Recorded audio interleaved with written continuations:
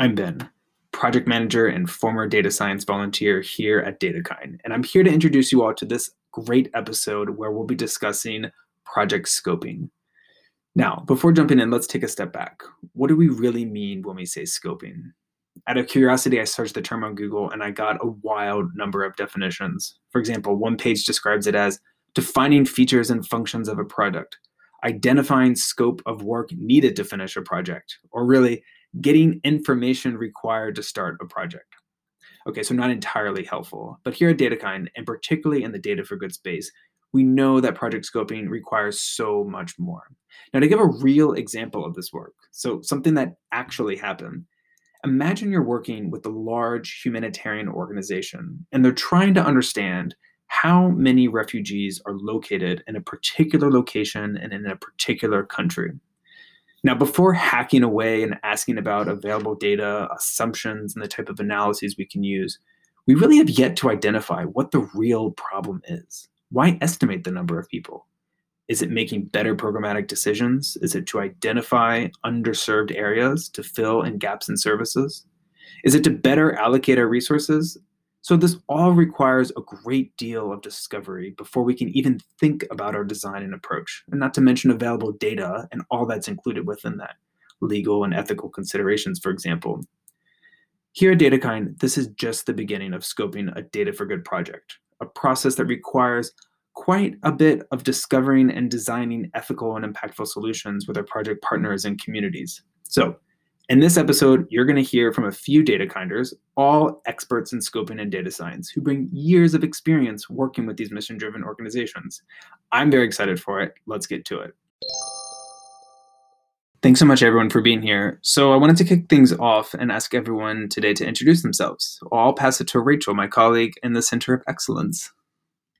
Hi, everyone. I am with the Center of Excellence at DataKind as part of the product team. I've been a volunteer for over 3 years with the DC chapter of DataKind before joining staff almost a year ago. And I'll pass it to Caitlin. Sure. Hi, everyone. I'm Caitlin Augustine. I'm the Senior Director of Product at DataKind, and really excited about leading DataKind's various initiatives. I started as a volunteer back in 2014 before joining staff in late 2016. And I'll pass it over to Emily. Hi, everyone. My name is Emily. I'm a data scientist at DataKind.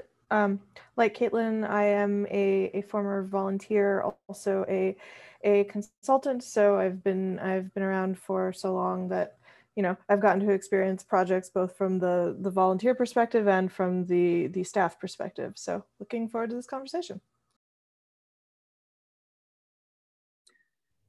Hey everyone, I'm last. My name is Mallory Sheff. I joined DataKind in May 2020 to be the portfolio manager of the new impact practice in economic resilience.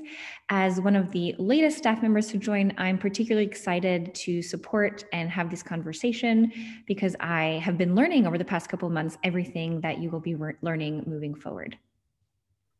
Great. Well, very exciting. We all come from different backgrounds and experiences and different touch points with the overall scoping component of DataKind project. So I just want to kick it off and ask the question, why is scoping important? I think we all have seen sort of the value add of scoping at DataKind, but also the Data for Good movement as a whole. So I'd like to probably kick it to Caitlin for this question first. Caitlin, why do you think scoping is very important?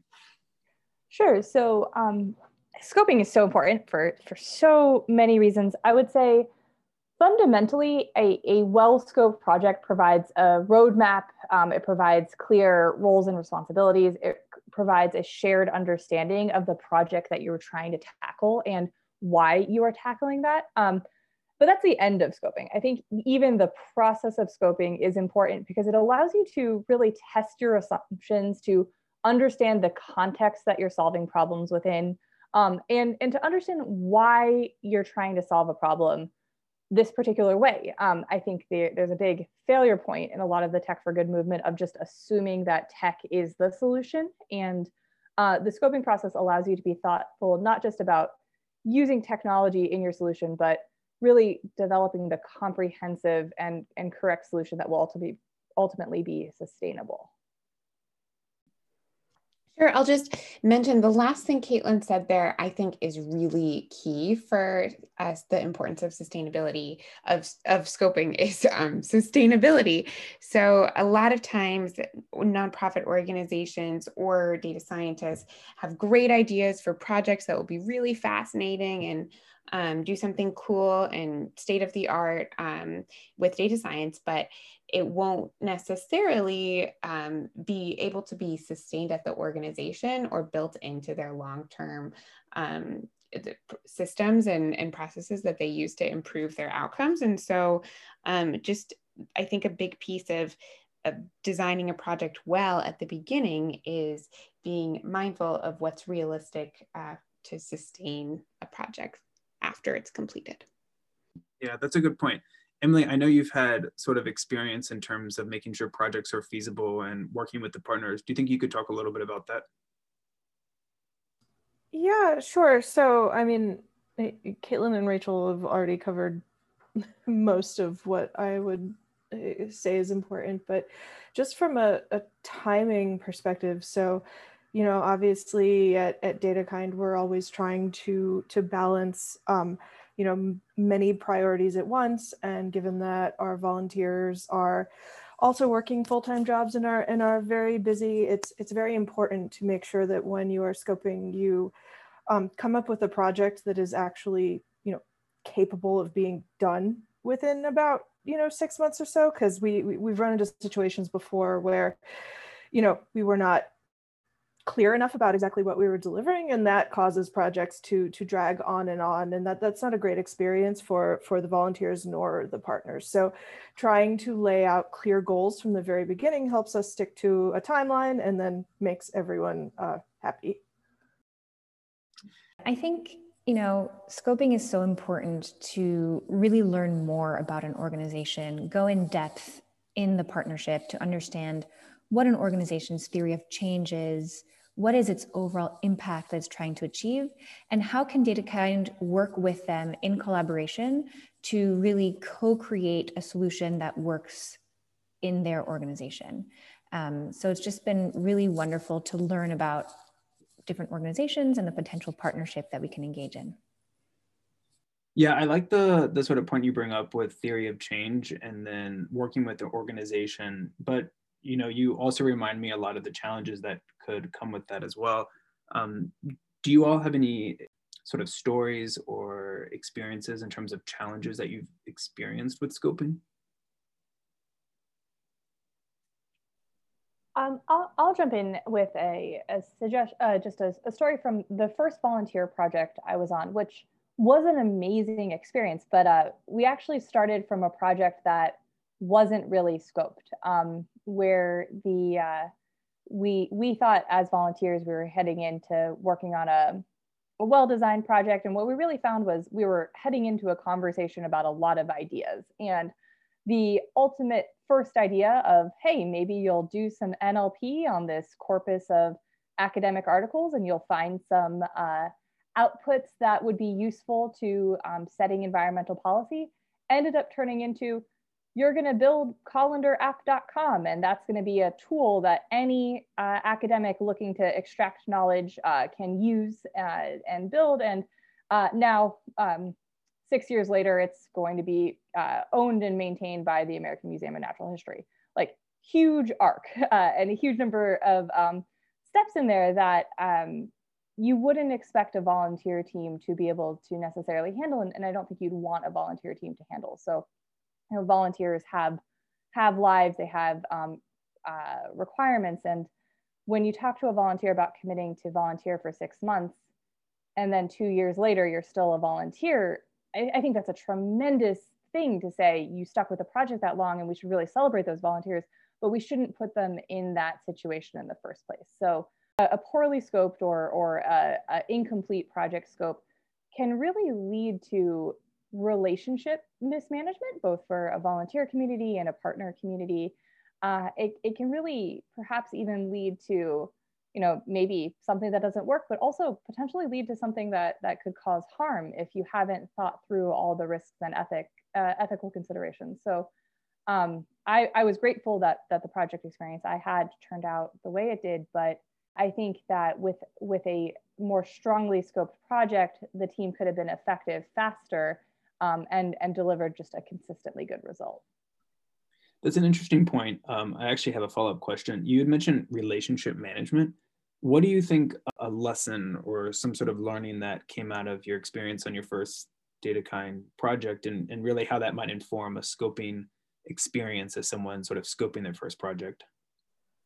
Yeah, so I think, any type of project, be it pro bono, consulting, professional, whatever, you have a contract between two organizations, and you have some shared expectations of outcomes.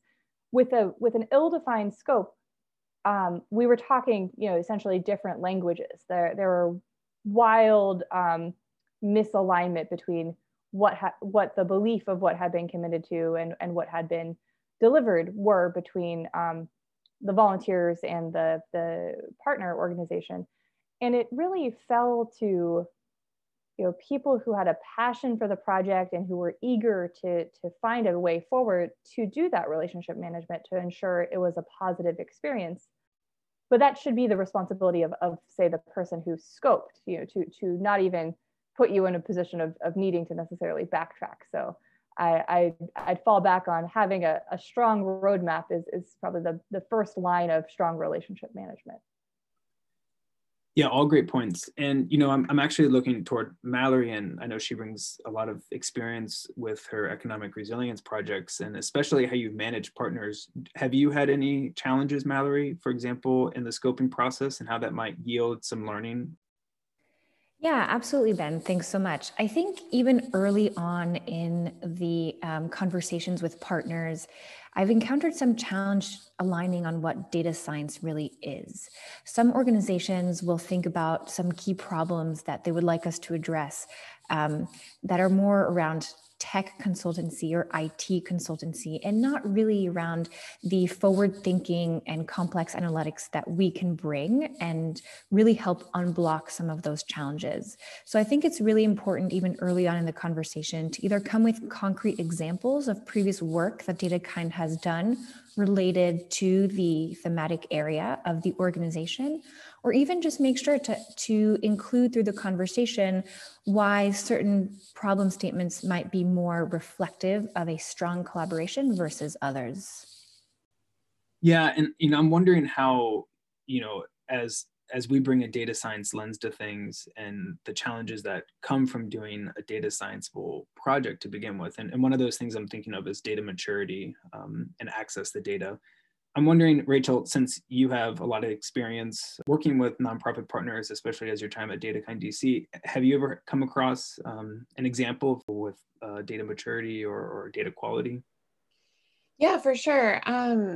I'll talk about data maturity and let someone else do data quality. They're such different topics. But so I guess one example I could think of is a project partner where in the scoping process, we didn't do a good enough job confirming that the organization would have the technical capacity to learn how to use and sustain the tool that we built. And so a more thorough, this is a lesson learned from not doing a good job so that other people don't make the same mistakes that we did. But we had a project where we were scraping web data to populate a database for an organization that was sharing valuable information. I'll keep it anonymous, the organization, for now. But essentially, the team was not able to learn how to use the scraper without or how to troubleshoot and address any issues that came up or make updates as small things change when APIs change and everything. Scrapers are always needing to be changed in some capacity. And so we spent a really, really long time not handing over the project because of the limited technical capacity of the project partner. And I think if we had done a more thorough data maturity assessment of the project partner at the beginning of the project, we would have identified that this tool was more advanced than their level of maturity would be able to handle right now, and that a more simple solution would have been a better fit for them. Yeah, I mean, I'll definitely leave it to Emily since she is our our in-house data scientist that she probably has also experienced something similar. Yeah, absolutely. So building on what Rachel and Caitlin have said, I can actually give sort of a counter example or an example of a project that, you know, initially did not go well due to a poor scope. And that was for my very first project at DataKind too. And essentially what happened with that project was we were not able to get access to data in a timely manner. So when conversations were had with partner about what, you know, the team was supposed to be building, they essentially had to guess. And then once we actually got the data, it turned out, oh, surprise, the quality of the data in this database is so poor that the deliverables that we thought we were going to build are not possible at all. So that project actually had to be entirely redone. The first volunteer team rolled off, we recruited new ones and basically did an entirely different project from the one that we initially thought we were going to do. And that dragged out over the course of about 2 years. So if we had been able to figure that out much earlier on, A, the project would not have taken 2.5 years to finish, and you know, B, I think it would have been a better experience for everyone all around. It does have a happy ending because the partner was ultimately very happy with what the team did, because they essentially were able to give them a whole lot of information about the sort of data that they should be collecting and how it should be cleaned before it's even entered into their database, which would then allow them to deliver what they, you know, wanted to begin with. But it took a great amount of struggle to get there. So we would like to, for anyone listening to this, to help them head off those challenges for the future. Yeah, and you really, everyone here, especially that we've sort of cut across these different stages, we'll say, in the scoping process, and the examples given occur at the beginning of a project, and other examples at the sort of tail end of a scoping that is looking at the data and sort of wondering what we would have done differently. And so, you know, moving on toward our last question, which I want to pose to you all, is what would you tell a new scoper to remember? And, you know, I'll sort of ask Caitlin this first, since you bring a lot of experience as a volunteer, also as, you know, someone who oversees a lot of different projects. What's something that you would suggest to a new scoper, Caitlin? Yeah, so I think the thing that I would say is be prepared to say no and to be able to hold that line. So I'm a data scientist, I'm a DataKind staff member, I was a DataKind volunteer. Like I think data science can be used in the service of humanity, and I really believe that.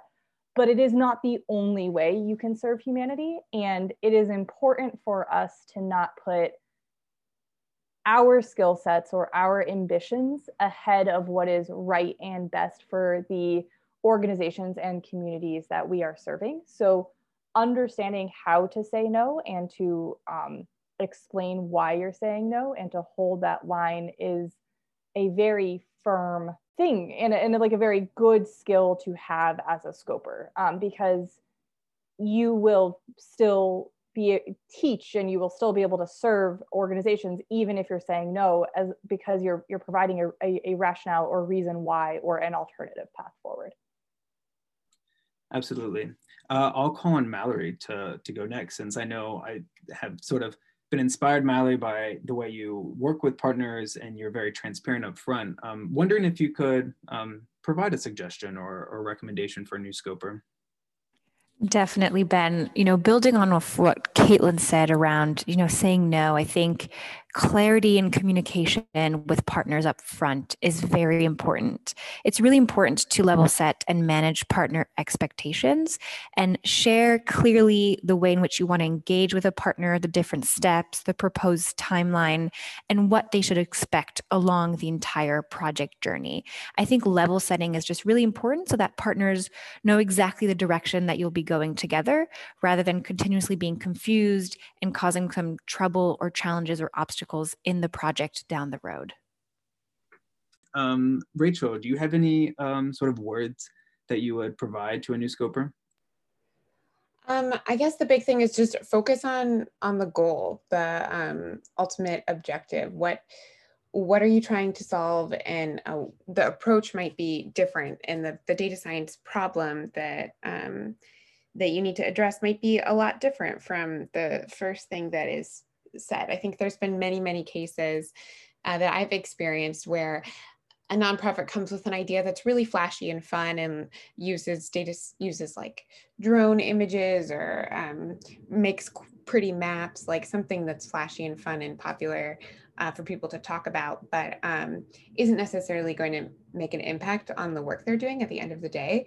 And so just to really go back towards some of the more boring data science work, it can be a lot more impactful. Like sometimes optimizing a process or automating some work stream using data science will save an organization tons of time and money, but it might be like some boring operational process that would make a bigger impact in the world in the long term, because you're saving staff the capacity to use time in other ways.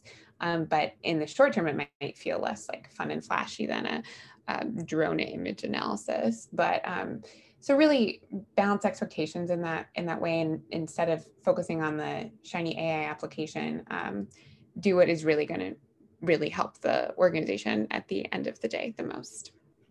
Yeah, all great points, and especially having the right people in the room and having those conversations across different stakeholders and being able to ask the right questions. So thanks for that. Emily, would you like to sort of round us off and give a few suggestions for our new scopers? Sure. So I have a couple of pieces of advice that I have, sort of learned to implement from many years of experience. And the first one is the most important one, and it is, don't be afraid to ask stupid questions. First of all, there are no stupid questions. DataKind works with so many different partners and so many different industries across different areas of expertise. And we don't expect any of our volunteer scopers to be an expert in any of the industries that our partners exist in. So if there is something that you are not sure about, even if you feel like it is a question that you might already need to know the answer to, like, don't be afraid to ask very straightforward, very basic questions, because that's how you build a foundation of knowledge that will ultimately allow you to scope a very effective project. So that would be my first piece of advice. And the second piece of advice would be, to just take very thorough notes during conversations. If you are, running into themes over and over again with partners during your discussions, write that down. And if you make sure that you document any data audits that you do, if you see weird things in the data, write those questions down and make sure you ask them. Make sure to just document the process as you go along, and that will make everything easier in the long run. So there you have it, a brief introduction to project scoping and why it is so much more important than the standard textbook definitions we heard earlier in the episode. In other words, project scoping really has the potential to be the biggest value add in Tech for Good initiatives. So we hope this conversation has been helpful for you, and we look forward to future discussions. Thanks so much.